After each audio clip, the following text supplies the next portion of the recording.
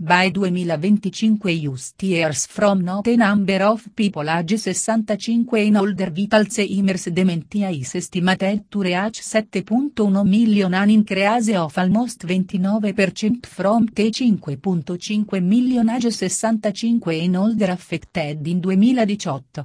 Barring the development of medical breakthroughs, the number of people age 65 and older with Alzheimer's dementia may nearly triple from 5.5 million to 13.8 million by 2050.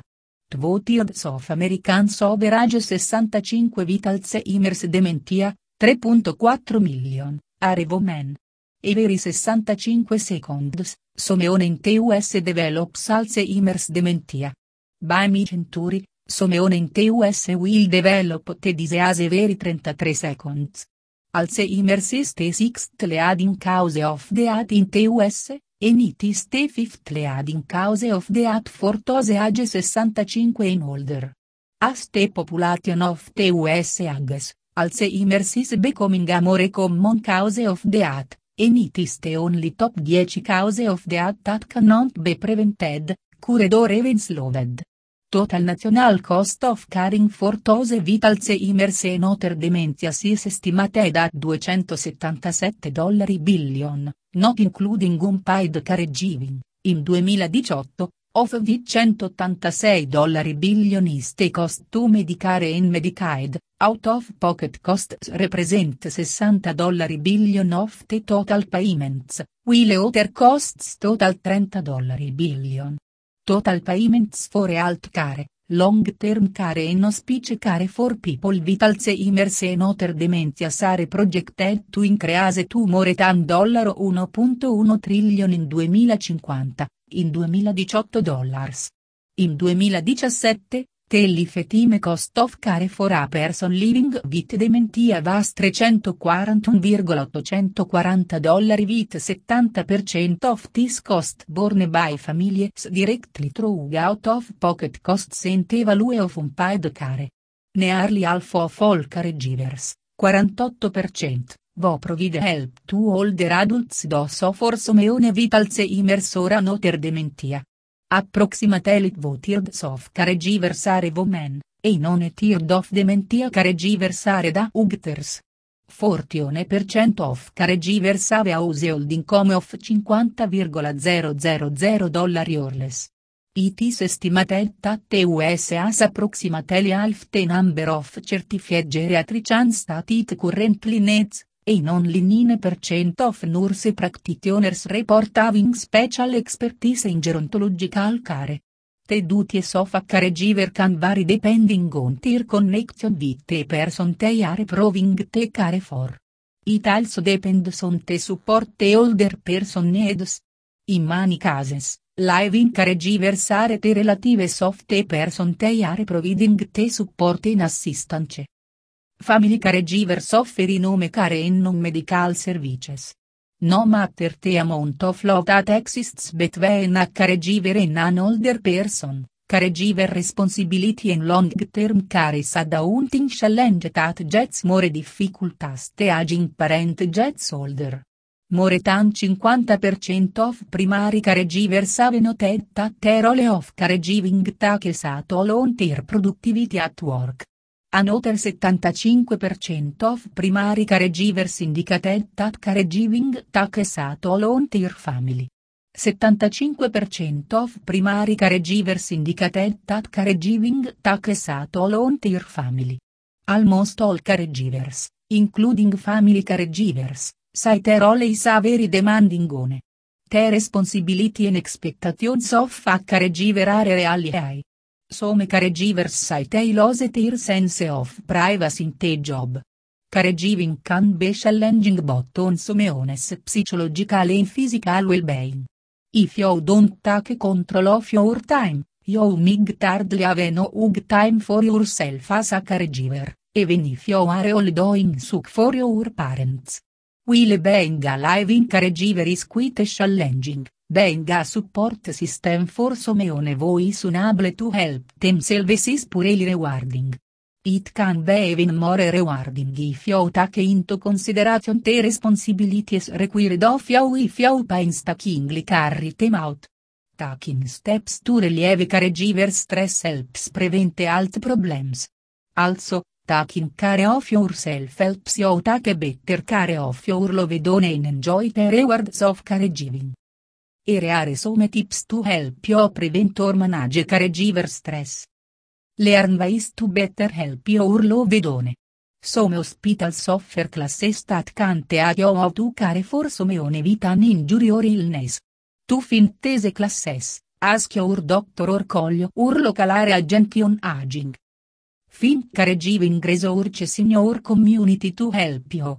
Many communities have adult daycare services or respite services to give primary caregivers a break from their caregiving duties. Ask for and accept help. Make a list of ways others can help you. Le helpers shows what they would like to do. For instance, someone might sit with a person you care for while you do an errand. Someone else might pick up groceries for you.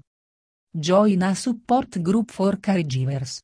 You can find a general caregiver support group or a group with caregivers who care for someone with the same illness or disability as your loved one.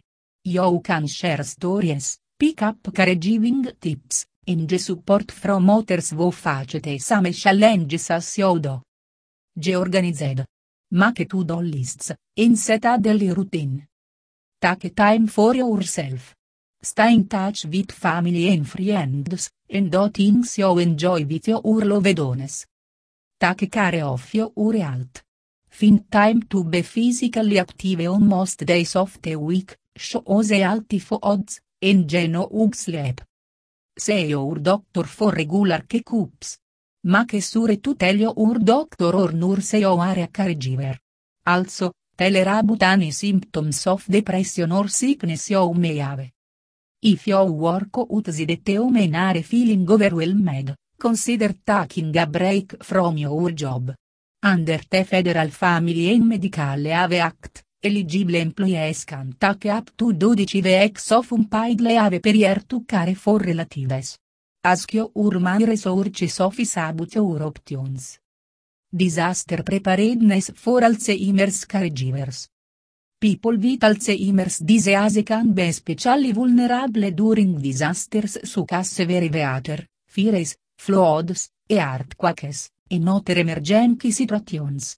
It is important for caregivers to have a disaster plan that includes the special needs of people with Alzheimer's, whose impairments in memory and reasoning severely limit their ability to act appropriately in crises. Flooded road time. In general, you should prepare to meet the needs of your family for 3 to 7 days, including having supplies and backup options if you lose basic services such as water or electricity. Organizations such as the Federal Emergency Management Agency, FEMA, and the American Red Cross provide information about making a general disaster preparedness plan. The Administration for Community Living has a disaster planning toolkit for people with dementia. Gather supplies. As you assemble supplies for your family's disaster kit, consider the needs of the person with Alzheimer's. Be sure to store all supplies in a watertight container. The kit might contain incontinence undergarments, wipes, and lotions. Pillow, toy, or something the person can hold onto. Favorite snacks and high nutrient drinks. Physician's name, address, and phone number. Copies of legal, medical, insurance, and social security information. Waterproof bags or containers to hold medications and documents. Recent photos of the person. Other supplies you may need are warm clothing and sturdy shoes. Spray glasses and hearing aid batteries. Medications. Flashlights and extra batteries. If you must leave home. In some situations, you may decide to ride out a natural disaster at home. In others, you may need to move to a safer place, Like a community shelter or some some.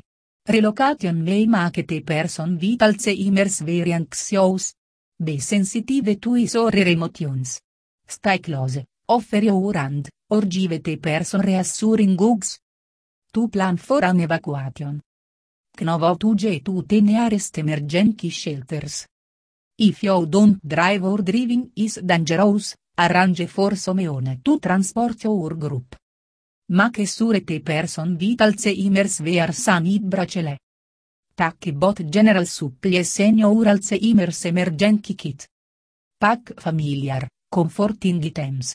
If possible, plan to take along the household pet. Save emergency numbers in your cell phone, and keep it charged. Plan to keep neighbors, friends, and family informed about your location. If conditions are noisy or chaotic, try to find a quieter place.